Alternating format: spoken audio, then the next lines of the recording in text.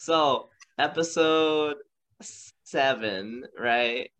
No, let's see. We did 1 through 3, 4, 5, 6. So episode 8 now. All right. Yes. When Urkelbots go bad. Here we are.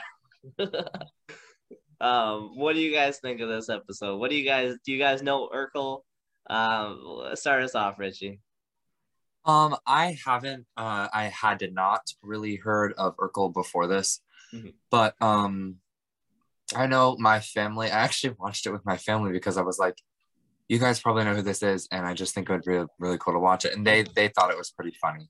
So they showed me a couple things, which was and they were really funny. So I hadn't really heard of them before this, but yeah. What do you think of the episode overall?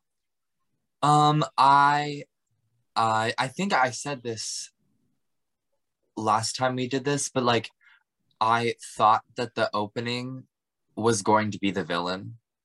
But it wasn't, and I was like really surprised by that, I hope they do that a bit more because I like being surprised by this series. Well, I love that predictability and I love the formula, but I also like being surprised by it. Yes. Predictably surprised. Yes. Agree. And it's like this episode is a bit lower in tier than the last one we spoke about, just because of some plot points that were a little thrown together at the last moment. But actually, I really did enjoy the interactions between the characters in this episode. So, yeah. What do you think, Steve? This episode, when I first heard about it, I did know who Urkel was. I knew about Feeling Matters, I believe it was, and I'd seen it a little bit, not like I really watched a lot. I was a little bit nervous actually going into the episode, not because I didn't like the character, because I was like, how is this going to work with Scooby? And the reason why I like this episode as much as I do, and it's not one of my favorite episodes, but it really pleasantly surprised me of how well they worked the character in this episode, actually. I was actually kind of surprised by how well it actually worked. Because I think one thing I've said before when I talked about this episode is that Urkel is known for being annoying. That is his thing. And so the fact they make it funny how they address that he is annoying in a way that is also entertaining makes it better, because I think otherwise he's doing his shtick and no one would be reacting to it and making light of it. Like if it wasn't for the dynamic of the gang, this could go south with that whole like he's doing his shtick and then it gets kind of like just it goes nowhere. But the gang has their own unique fun interactions to it, which makes it more interesting to watch. All the characters in the episode are very expressive to everything. Like when he knocks over a bunch of machines.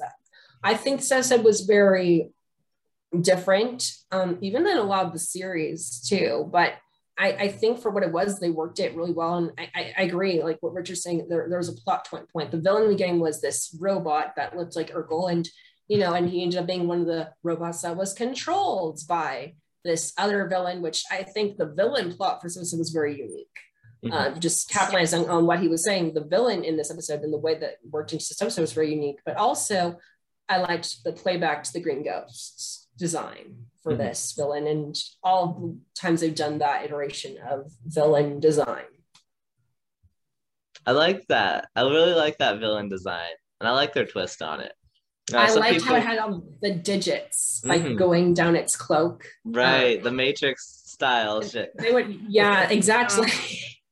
Matrix. They're definitely using the technology they had now to make it look the way they did. Otherwise, it wouldn't have worked the same way. It wouldn't have had the same effect.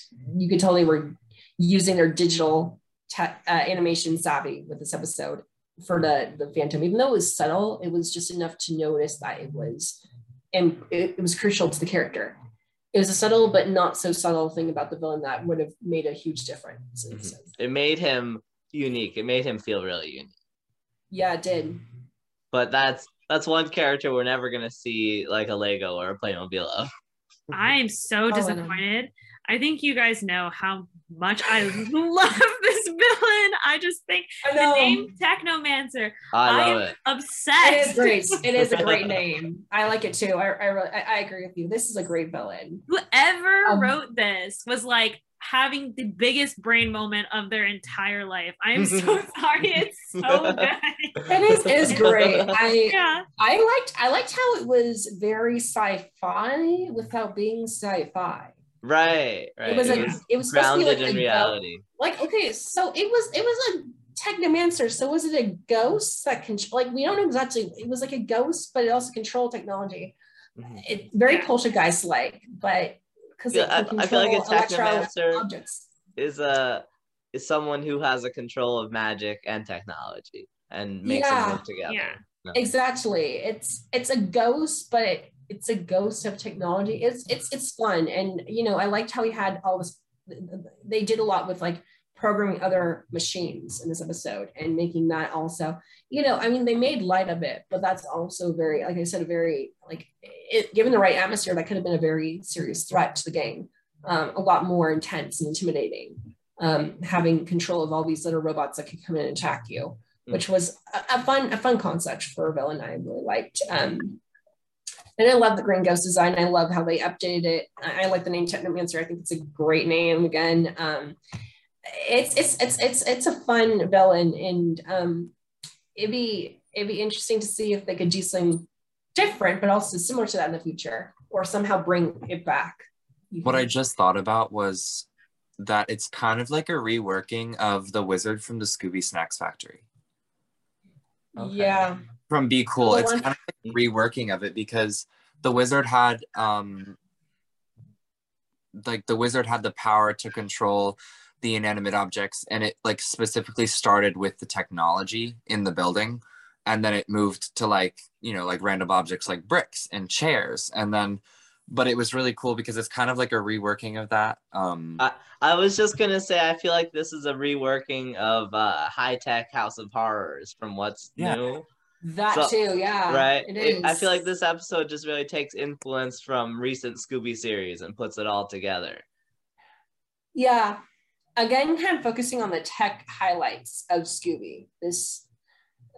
I like when they make it a pivotal point, because I think, how they're using technology to solve mysteries, like using that against them is sort of like, well, now you can't use the technology because it's going to go south.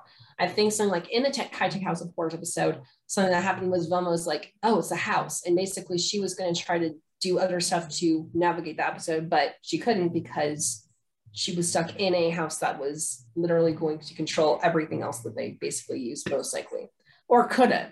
You didn't know for sure, but it could have. And so I think that also, gets you to think like, okay, we have to do something differently, because otherwise it's not going to work. I think the best version of like this episode is a really good focus on the control of technology and using it against them. But I think the best reworking of this of that idea is Me, Myself, and AI from the Be Cool series, because it was about this whole building that was centered around the future and like the future of technology, and technology will do everything for us. And then realizing, and then Daphne being all like in the series being like, well, what about a good old fashioned book? Like, which is kind of interesting because it's sort of like Velma was so book smart and like she focused on books, but now she's obsessed with technology. And it's like Steve was saying, it just shows how like they're focusing on technology and then using that against them is a really interesting concept. And I feel like that's the best way they've done it before. I think it was also interesting. I mean, again, off topic, I'm going to make this very brief. I think in the episode, the one thing I do remember is it's so interesting how Velma's so eager to be like, oh, well, technology is great. Nothing's going to happen. Nothing's going to go wrong.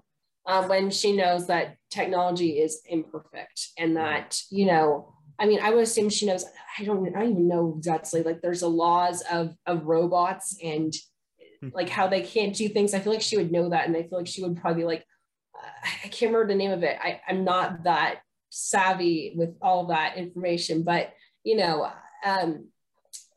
it's interesting how someone who was a lot more logic based would be like, oh, well, everything's fine. And I think they took a twist on all the characters in the episode. But moving back to this episode, I think it was interesting how they, they used technology, but they also used it with the guest star that they did. It was interesting to see Urkel contradict the plot, but also in a way that,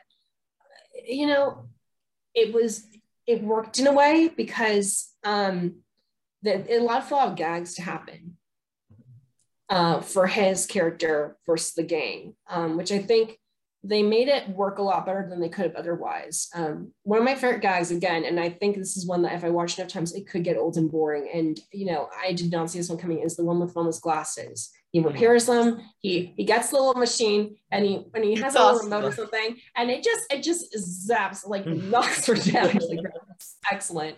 And I think that made me laugh out loud really hard, like the first time I saw that, just because it was not something I was expecting. And again, like I said, this episode pleasantly surprised me for what it was. Because you have this character that's supposed to be kind of annoying, and the gang is sort of going to be like, obviously, like, the gang's going to probably have some reaction to that, and they actually have a great reaction to it. And I like how it ends up being used as a tool to defeat one of the robots later. Like, the class just sever one of the robots' heads. There's a different flavor with the comedy in this episode, but it works because of the way they do it, and also the rest of the characters kind of bouncing it off. So it's not just totally. So it's not too clownish. There's a little bit more groundedness to it, so it bounces out well. So, Mireille, what do you think of this episode?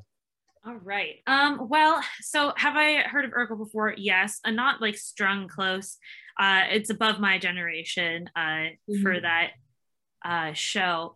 And coming back to that pop culture thing we talked about, how Scooby's pop culture, Urkel's pop culture too. That's why he has like such like great references. So it's kind of like great to see two like pop culture like icons essentially like mixed together and see how they'll interact.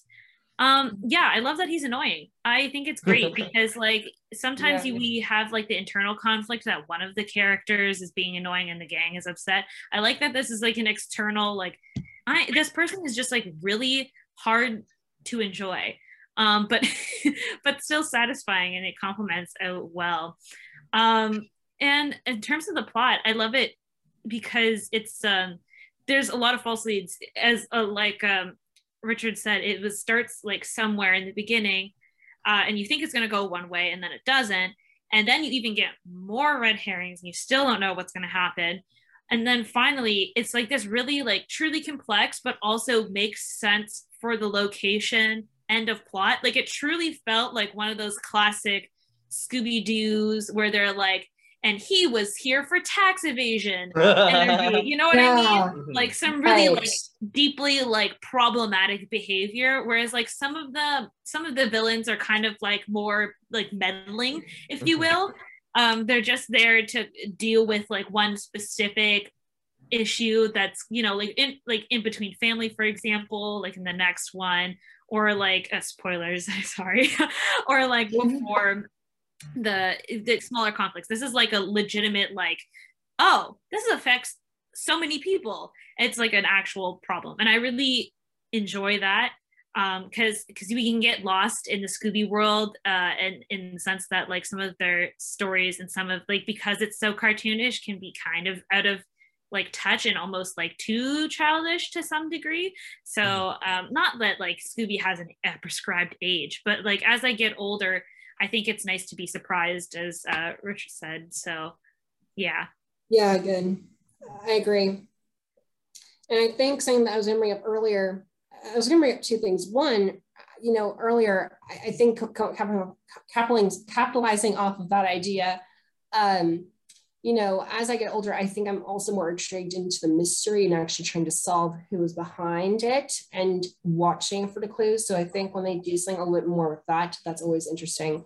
And this episode, they don't do a lot with that, but they do that in other episodes in the series that we'll talk about later. But another thing going off of just this episode, I think, based on what we discussed, I feel like this episode has made me realize that this episode is sort of like a polar opposite of the last episode, that it had things that the last episode didn't, and didn't have what the last episode did.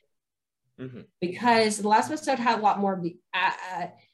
It had, you know, it took itself a little bit more seriously with the humor, and it had different things we liked, whereas this one had the exact opposite. And so we liked different aspects of it.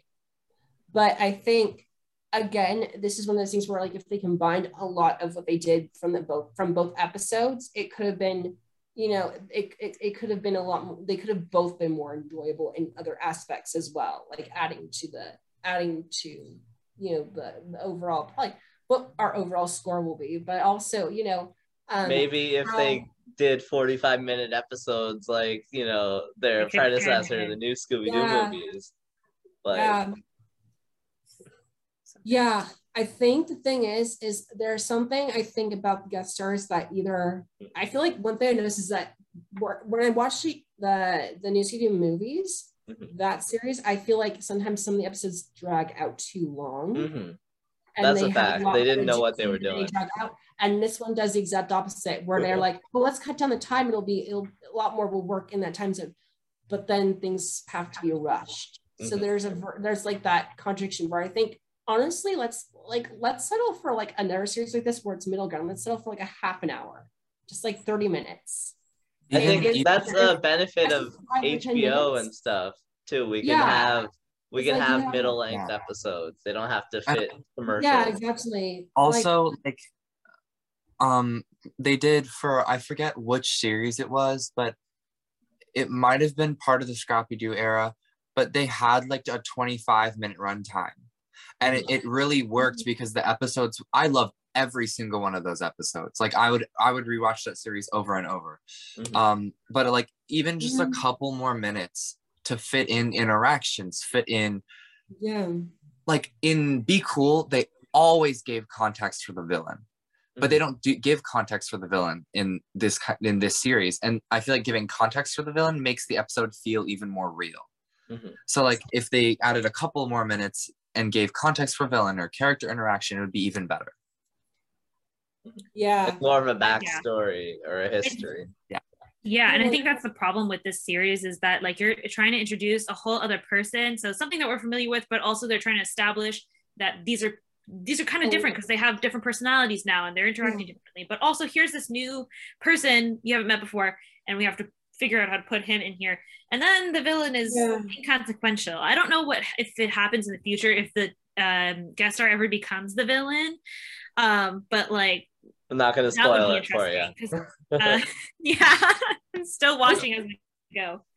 It's funny because when you say that, it also makes me think, because I agree with that. This series is really like, it brings up a lot of like references to older series, but it is very different. And they do so many differences that like they try to pile in all these differences where it's like, it's a little overwhelming for the viewer to like catch up on all these new character traits, but also all these other new characters. Meanwhile, we have to do that all in like 25 minutes or whatever, 22 minutes is the time. Like I think the runtime for these episodes, 22 minutes. Including the opening and the ending.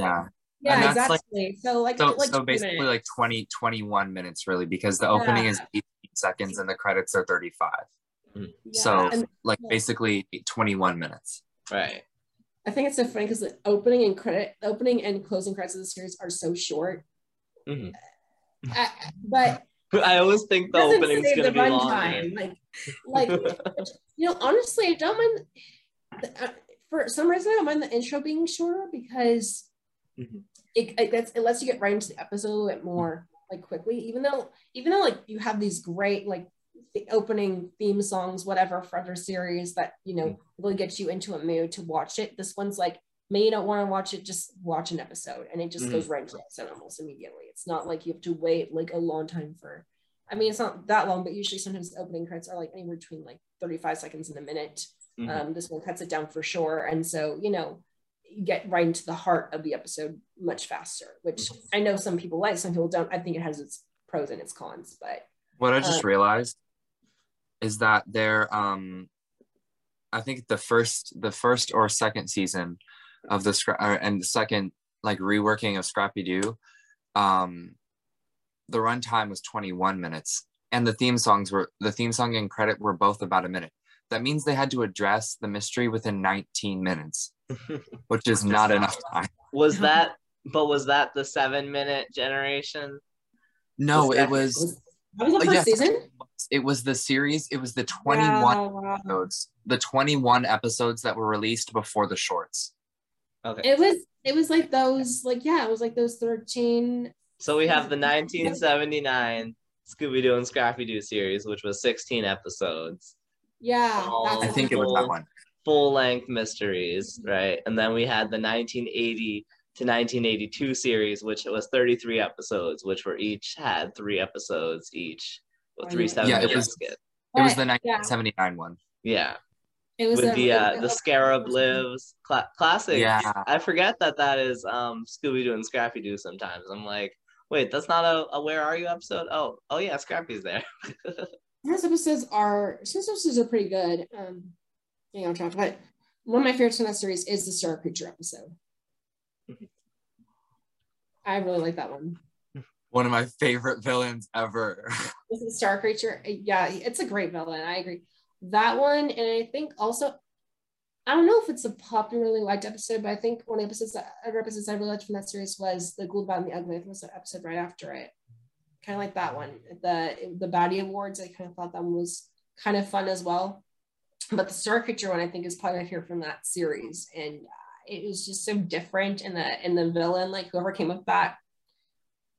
The Scrappy era is underrated. It's good. We get some of our best mysteries from, 1979 to 1986 or 87, whenever. I considered 13 Ghosts part of the Scrappy area, but that's the end of that era. That's a fun. There's some fun villains in there. But yeah, anyhow. Back to Guess Who, I guess. I guess. We could have our own talk show. Just go and at it. We should just, I don't know.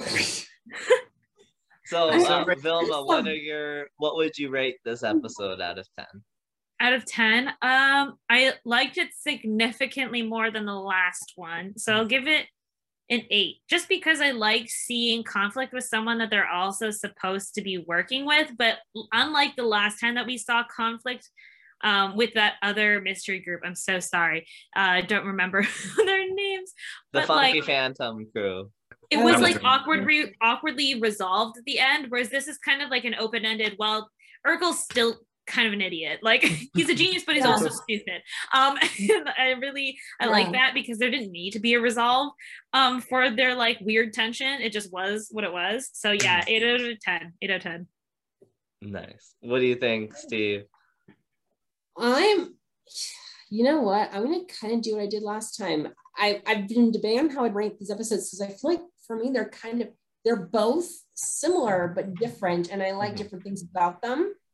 I'm gonna rate a 7.5 again, but for entirely different reasons. And I think this one's probably a little bit more upbeat, has a lot more going on, it's a lot more funny. But I also, I think it's a trade-off.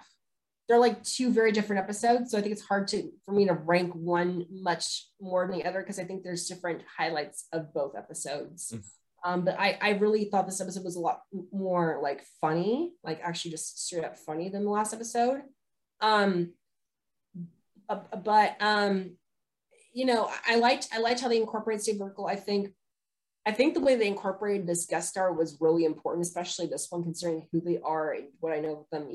With the Scooby Gang, I think they did a really good job. So I think I'm going to give it an edge. And it's hard for me to stick with one rating, but I guess I'll go with a 7.5, maybe an 8 as well, just because it is really, it's fun. It has a good pacing to it. A lot of the characters in it are fun. So I think I'll give it maybe a 7.5 again. Okay. Sure, Richie, what do you think? I unfortunately will give it a 6.5 because of the culprit. I did not like how obvious it was. I mean, that's just like my standpoint, because like I don't know if it was obvious for other people, but like in part of the episode's like the culprit's the only person that's nice to Urkel, and she pushes this huge trash can around the whole entire time, and the mystery is about hiding gold. And so I was sitting like, yeah, I know who this is. But I did enjoy like almost everything else. So like 6.5 to 7 is my rating. You know what? I totally agree with you. You're not like crazy in believing that it was obvious. It was obvious to me too. Okay. It was, it was pretty obvious to see because of the way that she acted. But her like the reasoning behind all of it, that it didn't unfold until like the very latter half of the episode, which is why it's just kind of like a mind F, if you will, because you're like, why? The thing with this episode, I think what it was trying to match an entirely different mood. Yeah. The episodes are trying to match the guest star, and I think this episode did a good job of doing that. Mm-hmm. I think the way they did the culprit, actually, I can see, you know, how it's not made the most like really intricate, but I think with a guest star like Steve Urkel, I don't think it needs to be. Mm-hmm. I guess because it's just like we already know the episode is going to be taking stuff a little bit more comedically, mm-hmm. a little bit more like easygoing, and so I think it works fine for what they're trying to do. Maybe not like where I want it to be, but I think it works well enough for what it was. Is what I think. That's kind of also speaking of like villains that were really obvious. I know this again it was off topic, but who has seen the Kiss movie? Because I thought that Delilah was obviously the villain. I thought that from the first interaction, just that's like one villain that I always think of that's like one of the most obvious villains for me to pinpoint is her. I went into that movie hoping it was all happening. I was hoping, you know, they were bringing back supernatural shit, or like we were gonna find out that they were tripping on LSD the whole time or something, and they were pretty much tripping on something. I'm not trying to bring up the movie, even though I'd love to do that because I think that'd be an interesting one to talk about with this group. But as I love talking with you guys, I think we have fun to talk about with everyone here. But I think that would have such great things to say about it. But you know, Delilah to me was such an obvious giveaway from how much she wanted the gang gone. Like she was just like basically get them out of here, and she was like this uptight security guard that was very nervous, but she tried not to be, and she was always upset whenever the gang was there. And I knew that almost immediately. Like they threw the red herring of the woman who was like the gypsy at the park or whatever. And a lot of other characters were like, no, it's not them. It was her. I knew it was her. Like it was just one of the most obvious things to me from like the first few interactions with her. And it kept on repeating. So I was like, okay, it's her. When I first saw it, I felt like she was a red herring at first. They definitely... Like, I thought she was going to be the red herring, and then they eschewed my expectations by making her actually be it, you know? Yeah. I don't know what it was. I think it was like, they did do that. And so I don't know what it was. It spoke to me that it was going to be her. I don't know why, but it was just the way that, I don't know, a security guard that's like being very uptight, but also like being afraid. I was like, and also, like, why would they be afraid of a bunch of mystery solvers? Why would they be afraid of? I don't know. I guess for me, it was just, I don't know. It was a personal thing. Mm-hmm. But you felt it. You connected with it. I don't know if everyone did, but I don't know why. That for me, it was one of the most. For me, it was just something I was like, I thought it was her, but anyhow. Okay, so the fastest fast food fiend. The last episode we're gonna discuss today. Jim Gaffigan. There we go. I was always a fan of him. Actually, when I was in 5th grade, I got really into stand-up comedy, and he was one of the comics. I watched every one of his specials, and for a few years I kept up with him, but then he stopped being funny, you know, like his jokes were all the same. I felt like, I don't know if I would feel the same way now, but at least at the time I felt like all his jokes were just becoming the same thing, so I fell off of him. But he's very Scooby-Doo. I feel it. He's got that very goofy, he does voices. It fits with the gang. So why is he so not fit in with the gang in this episode? It feels so wrong. I don't know. Something about him with the gang, there's just not a moment of it actually working. What do you guys think? Why don't you start us off, Steve? Sure. So I did not know who Jim Gaffigan was before this, actually. sort of like with Penn Teller, but you know, the way they introduced him immediately was very different, just because it was very loud. It was a very loud opening because we just see him and he says something about being, what is it? He makes the joke about being a glutton male model, whatever. Just very like, just immediately getting into his, I guess, personality for the episode too. For what we would kind of see with his contrast with the gang. So he was very outspoken, and you know, this episode for me, it was a weird one because I think this one and the last one, for different reasons, because they both threw me off about how I feel about them, because I like things about them, but I also felt like they did things that were a little bit like I didn't understand. I think especially this one, because this one was a race for a burger with Jim Gaffigan competing with Shaggy and Scooby. And it was a lot to put in an episode. It was a very fast-paced episode, but it made me feel like I didn't know if it was a hard time deciding like how much I actually liked this episode, because I liked it, but I didn't know how much, because it wasn't like anything was really like a no, but it wasn't a hard yes. But there were a lot of things in it that I liked, and also things I was like, okay, this doesn't make sense. Kind of felt like an all over the place kind of episode for me. In terms of my opinion, even just like not necessarily like literally all over the place, but just like in terms of my opinion for this episode, kind of went all over the place. What do you think, Mireille? So I also didn't know who Jim was, period. I like his humor. I like that they kind of set him up to be like the contrast character, because it's kind of like an enemies to lovers situation. Like, he is awkward. Yeah. And he kind of fits. But like, I like that he has like this like joking quality about him that is like in contrast to Scooby and Shaggy, and they're in a competition together to win the ultimate prize, but they're both like after the same thing, and they hold a lot of the same ideas. So like, it makes sense to me that they come to some sort of like resolution where they like, they share the burden, because there's a reason for their conflict to be resolved, if that makes sense. I thought that, I don't really care for the plot really. I'm not like I enjoyed the hearkening to the 50s diner situation. I love cars. I like the villain's car. I don't care about the villain. He's kind of just there, like very really random. Just kind of is a just there looking sideways kind of energy person. The villain was very odd too.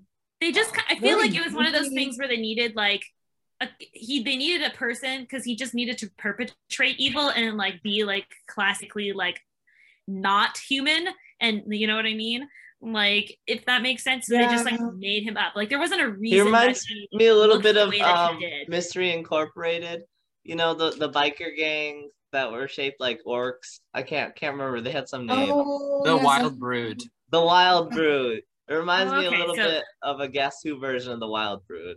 Okay, so if it's referential, that totally makes sense. But like, I was like, there was like, because in that one it was also a plot twist, because the villain wasn't really the villain. You thought that they were like villains, and then they were like normal people or normal orcs that were normal people, but like one of them ended up going rogue and kind of trying to sabotage because they were really upset because they felt left out. That's a whole lot. One. That was very complicated. Mystery Incorporated was very sophisticated. It was. I think it was connected in a way, but it was also like, this is like straight up a villain, whereas that was like, I don't know. And then at the end, you're like, oh, okay. Because like a lot of stuff happened throughout the episode. You're like, okay, this makes sense. Like, people think they've added together. Whereas this one was like, okay, this is the villain. But I think also Mr. Incorporated was a very different series. And it was also different to the series. And also at the point in the series it took place, that was also, I think, like, it had to do with when the episode came in. I think it was a season 2 episode. It came in at a certain point, or was it season 1? I think it was the first season, but either way, It's earlier than I remember it being. I remember it being a later episode, and then it's earlier. I think it's either 13 or 23 or something like that. I don't remember. I think you're right. I think you're right. but it is weird that's so early because I mean, I know why it is plot-wise, but it's a powerful, memorable episode. We're not even talking about Mystery Inc. and it has us remembering it. I'm just getting off topic. Everyone's trying to keep that's okay. So Mireille, were you done with your thoughts? I think the only thing that I had to say is that though, from my recollection, it didn't have a lot of like really Scooby plotline elements to it. And I think that's why it's not very consistent, because it at least has like a very loose chase scene oriented vibe, because like it is a race, but it's also a chase, if you will. And so them entering in and out of different places reminds me of like the hallway doors situation energy, but like on the road. I think it's nice to see the Mystery Machine in use, like you know what I mean? Yeah. Like, because you always see like the Mystery Machine as like this iconic thing that like, you know that it drives because it drives, but you only ever see it driving in the beginning, or like when they're trying to get, you know what I mean? It's nice, or it's to parked somewhere, or it crashes, or something. It's like there and it functions, and you know that it's there the entire movie, which is kind of, or not the movie, but the film. So, or not the film, the episode. So I think that's all I have to say. It's a 20-minute movie. No, I like what you said. I agree. That's actually interesting. You bring up that point is really fun, because I like how it's like the energy of door chases. I think that's kind of true. It does have that, them swerving in and out of different places and trying to get around all the other cars. And I like that they were kind of in the Mystery Machine for, if not the entire episode, like most of the entire episode took place. And they did a lot of car jokes, a lot of car humor, which was fun. Like the part where Fred was talking about stopping and turning around the Mystery Machine when they were arguing with Jim Gaffigan in the back seat. I like how they're just trying to compete for this really old burger, and right? Really old, like, what is it? Really old ketchup or something? Yeah, 50-year-old ketchup packet. 50-year-old ketchup and in a 100-year-old burger or something like that. They actually eat it at the end too. It's a 75 or 100-year-old burger and 50-year-old 70-year-old burger, 50-year-old ketchup. That's it. Yeah. It's really, and it's something that like only Shaggy and Scooby would probably do, but it's also something that it's just so out there. But I just like how there were a lot of characters and character dynamics, even though it was also something that was kind of, it didn't have a lot of direction, but it had more characters that compensated, I think, for like the past 2 episodes. There's a lot more to happen with characters. So I don't know. These last few episodes feel like trade-offs of different ideas that could have worked seamlessly in one type of episode, but then they took certain aspects and focused in one episode. So what do you think, Richie? What are your overall thoughts on this episode? Do you know Jim Gaffigan? Yeah, so I've accumulated a couple thoughts. I hope I can remember them. But it's like, I knew Jim Gaffigan from his TV show. I forget what it's called, but I had watched it previously. And so I was like, when I first watched this episode, I was like, where do I know this from? And then I remembered. But like the thing, and I loved the show, but the thing that doesn't sit right with me about this episode is the way, like, yes, they get to a resolve, and that's fine. But they use, and also, like, I also feel like they could not have used him in any other episode, because the theme with the diner race is really cool, and I feel like that would have been great as like a what's new episode, or even maybe, you know, like just like an episode, a series where it doesn't have to include a whole bunch of extra information. And what, like, I think that's what sits wrong with this interaction, like with me, like that's why it sits wrong, is because this plot by itself alone with the gang is so, like, it requires so many different places and so many different pieces of information that introducing a guest star made it like a really difficult thing to do. And there's the part, I forget who crashes, but they have to, I think Jim crashes or whatever, but they have to like has to join the machine. Yeah, they have to get him in the car, and it's just so awkward because I feel like Fred is like literally about to jump at his throat. Like Fred was like, I don't even know if we should pick you up. I'll turn the VIN right around. Yeah, like there's a lot. This episode had a lot of mixed energy for me. It was like there was a lot of things that felt like they were funny, and some things that felt just like off and not like awkward. Yeah. And so also, something you said, Steve, that was like a diner race with Jim Gaffigan to a 70-year-old burger and a demon driver that looks like an orc. That sounds like something out of my creative writing class. Like my teacher will have us do these exercises where we pick a number and a letter and a number and a letter and then a number and a letter. And then we choose different topics and see if we can make a story. And that's exactly what this sounds drawing like. out of a hat. Oh, yeah. It's right, drawing point A to point B out of a hat. Now, one of the things that bothered me in this episode too was that I thought the culprit was kind of, at least for me, I can't say it was for everyone. For me, it was kind of like clear who the villain was pretty much as soon as he was introduced. Yeah. This is one where I can definitely say I even more so, I think, like in the last episode it was, but in this one it was in a different way that, you know, they could have been a little bit more secretive about, but they weren't. Like the second they mentioned the insurance policy, it was clear. Yeah, it was like, and also just the way he talked and the way he interacted. I don't know what it was about this character. He just screamed, "I'm like the culprit" from like the beginning, and I don't know why. Like I usually don't feel that way about a Scooby villain, but like this one was just like red flag written all over it.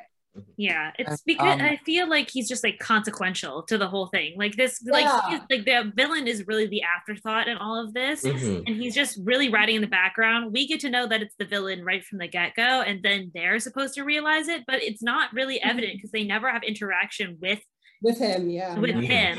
Or like you only have like 2 seconds of them interacting with each other. So it's not like, oh, they have to find out I know and they don't know and I want them to know. Like there's no generated like, wow, you know what I mean? This villain, it really just kind of sits flat and then rides until it's done. This villain didn't really feel like the villain didn't really feel like it was last minute, but it felt I think I watched this episode with my mom actually, and she was like, there are some goofy monsters in this show. But my mom was watching this and she was like, why? Like, why did they do that? Yeah, he's so serious. It looks so ridiculous. Like, big, weird yellow thing. He's like such a silly character. Didn't have like red like fingernails, like these red fingernails and like those like striped purple pants. It has like a tongue hanging out of its mouth. It has like all these like eyes. Like it looks like one of those like one of those projects you make as a kid where like you have not insulting kids art, but like when you have like one of those little faces and you have to like make like it looks like that. Like it has not because that's bad. It looks like kind of goofy, like I think what bothers me is that it has like googly eyes and like the tongue hanging out its mouth, and it's all sorts of just interesting. It's weird because he looks so silly, but he doesn't act silly. He acts so serious. Like he's like, I'm gonna get these kids, run them off the road. But like he literally looks a fool. You said something about the chase sequences, and actually something that I did like about this episode was the fact that I had enough length within a period of time where they were running without them talking that I could put music over it and make it like a Be Cool chase scene where there was like music, like actual like songs. Like that's my favorite like kind of hobby to do, is like take series that might not necessarily have chase music implemented in them, which I think there's like some sort of pattern where they do it like every other series. In like large series in a way, but like I love to take sections that were just like they just have the background music, but then I love to like cut that out and like actual music in, and this is something that I can actually do in this episode, so that was effective. But, and this villain needed context. Like if any of the villains this is the one that needed context. Right, there's no legends in the history so books or anything. It's like this orc thing knows how to drive, but we don't know what it is. Like things, we never given a name. It's just it's like vehicle is sick though. Like it's so dope. It is a great vehicle. We don't have a name for this villain, do we? He has a great car. He's a great car. He's like actor number 3. Like late credits. Is he an orc or like what is he like? Did some kid dream up in their nightmares, or is he just? I don't. That's what it makes me feel like. Have you ever heard of like the Reddit? Like it's like our subconscious or our like dreams or something like that, but basically it's like people's weird dreams and they just like write or draw a picture about it. Like I'm pretty sure if any of us like went on and just like wrote this script and then put it on there, believed 100%. It's true. It does have a name. The Spectral Speedster. The Spectral Speedster. Okay. Not spectral. What? He's not a ghost. He doesn't look like a ghost. Did they say that in the episode at all?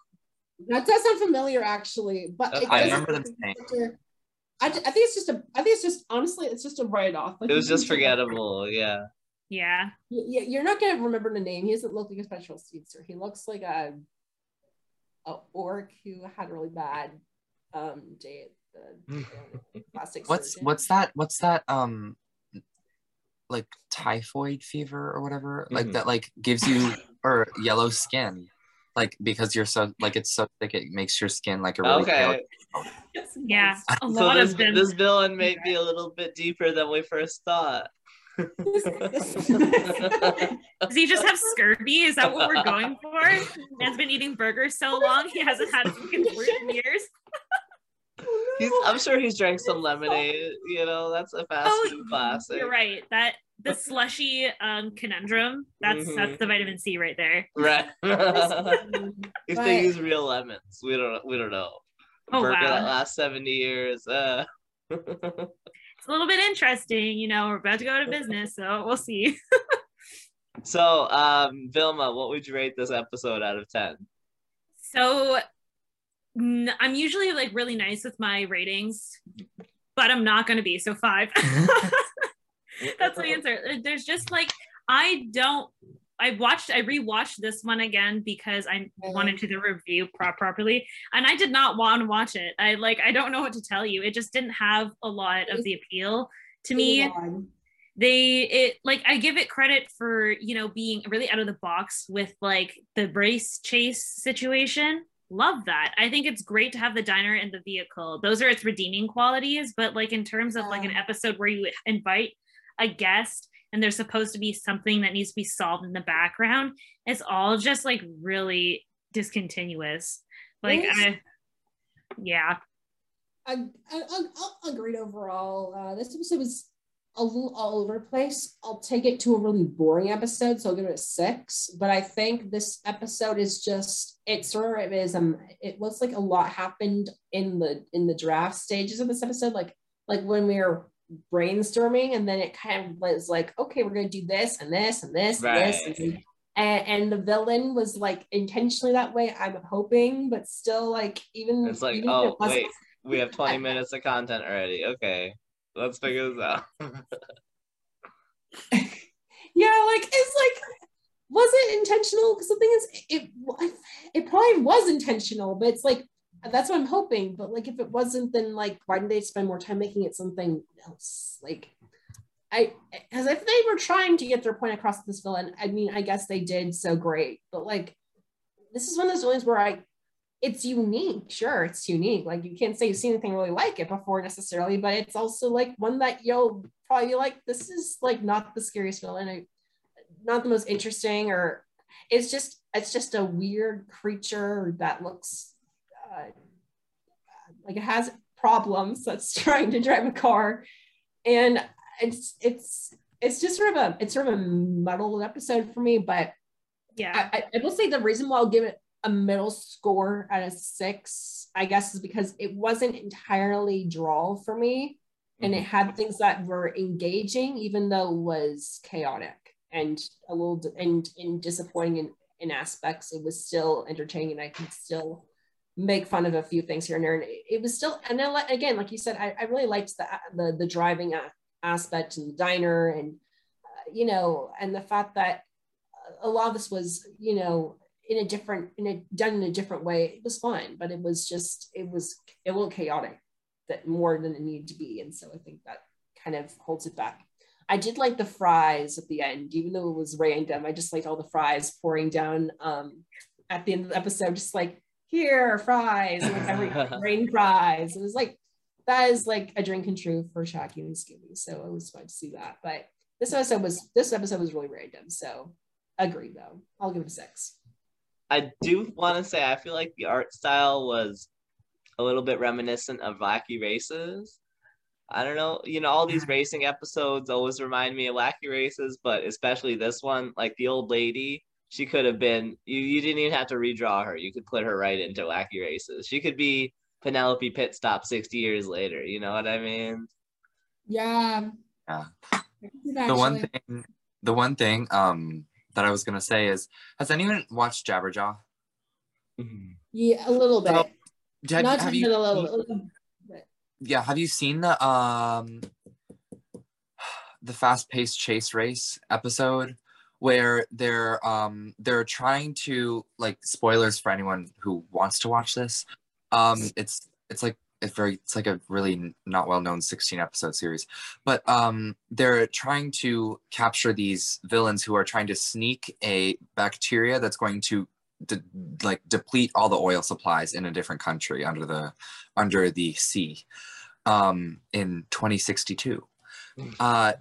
But so they basically are trying to smuggle it through this car race. And this is exactly what this episode feels like. It feels like this could have been a Jabberjaw episode, which is, as you know, a giant talking shark that can morph its body is ridiculous. So like, or as I don't want to call this series as a whole bland, but as like simple and like formulaic this series is, I feel like it didn't fit as well. So that's why I give it a 5. I give it a 5 for that. It felt a little, like you said, there was a lot of content that had to be put in. And actually, something I was thinking about is like, what would be fun to do is for any episode that we feel the villain is really weird, like speculate what would have been a better villain, because this was hard to address. Something that can address a race and eating a lot of food in a diner. That's hard to address. So they did a good job if that's what we're looking at. But we're not looking at just that. We're looking at everything as a whole, and it doesn't really work. As in I the speculated about this, by the way. I was thinking while we were talking this entire time, like literally could be something better to fit. And I was thinking, you know how McDonald's has Ronald McDonald mascot? If they had a mascot and the mascot was the villain, I would make so much more sense. They did have a mascot. Remember that first scene of the episode? The actor is dressed up in like the cowboy outfit. Yeah. Well, why couldn't he be a spooky cowboy and then he could ride a horse? That's exactly what I thought was going to happen until 2 seconds later when he attacked. That's great. Actually, that would have been really cool to be like. We had Deborah Jeff. We haven't really had a lot of like. There was a book, The Phantom Cowboy. I remember. Yeah, you would have been a really cool moment with that is if. So you know how the actor in the first opening, like the opening scene, he like puts the costume on and then encounters the villain. What if he put the costume on and he like, if it was this villain that is the spooky cowboy, he turns around, he's like, oh, I don't actually look that bad, like because he like a mirror or something.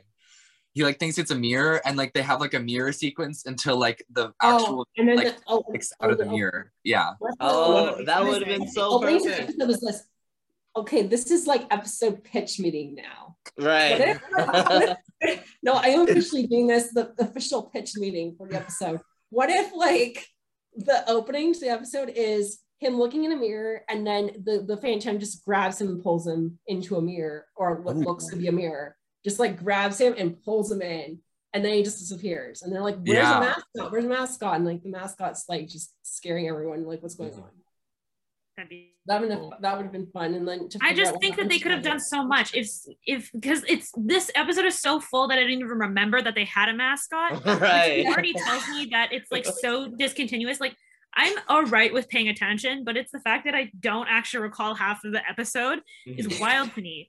But like I think it would have been such a great contrast because they're like the owners are like kind of Western. They have the belt buckle going on. They've got like all of this stuff, and it just goes nowhere. It doesn't turn into anything. Like I believe Richard said, this episode is a fever dream. It has a lot going on. There's a lot that's it's like sort of chaotic. That's another thing out of the hat bucket. Right.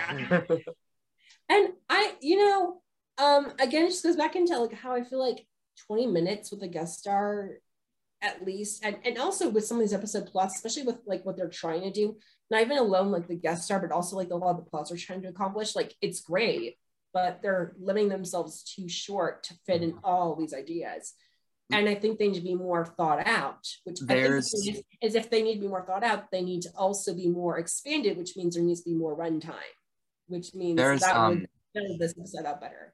There's an episode coming up, and I'm not going to spoil anything about it, but with Tim Bradshaw, it takes these sort of like absurd different qualities to the max.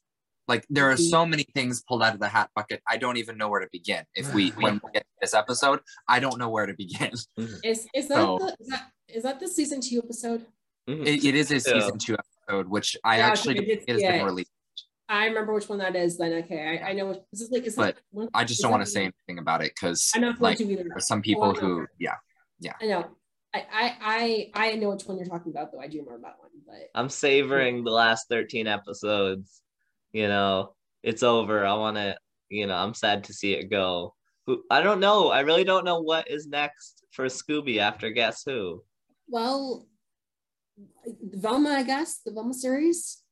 But that's not. I don't feel like that's the next Scooby show.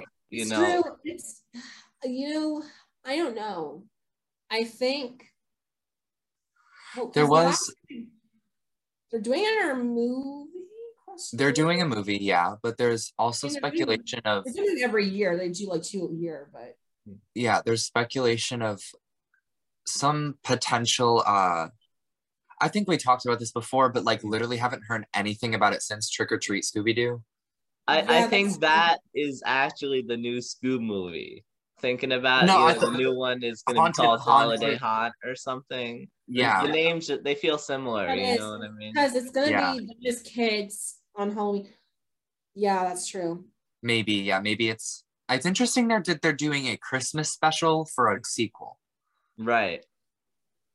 Yeah. Let's see how it goes. This is our first HBO or HBO Max experience with Scooby. Let's hope Scooby finds a good home there. They put Guess Who on there, but they didn't even put the Max title on it, which was sad. Even though the second half of Guess Who was technically like exclusive to there. I don't know why they don't acknowledge it, but with the new Scoob movie, they have announced, it's exclusive to that platform. So let's hope it's popular. Let's hope we get a good future home for Scooby. And I also hope this does not mean the end of the DTVs. That's my worry. So you were saying like the end of season 2 or like the season 2 is exclusive to HBO Max? The second half, at least in the American release. I'm not sure about Boomerang, but it's either just Boomerang and HBO Max or just HBO Max. Because they haven't done anything on Boomerang, and I'm like, then it's exclusive to HBO Max. Then the second half of the second season.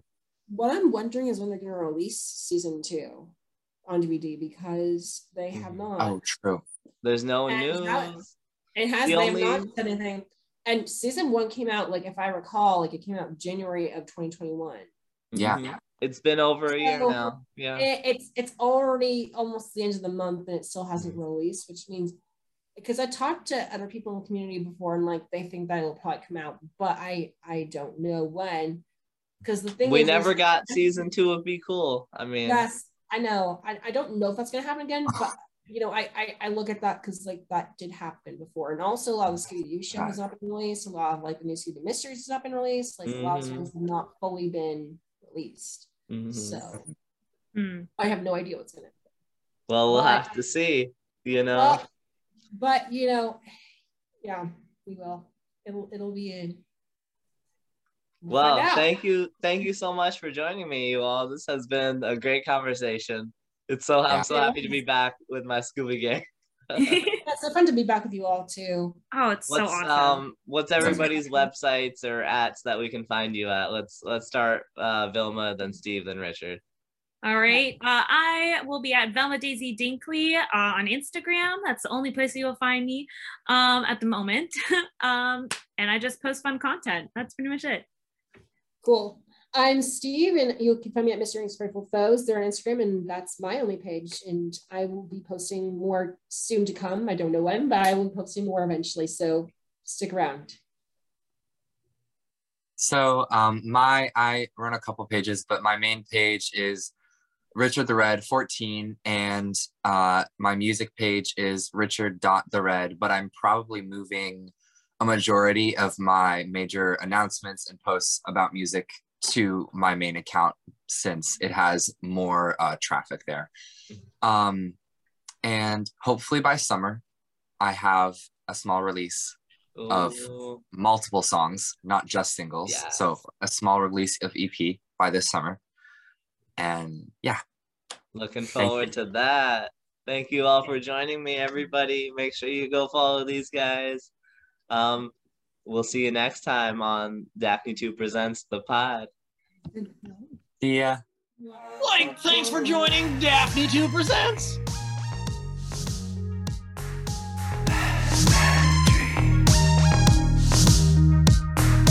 Why would you ask when you know nothing turns out right? Nothing turns out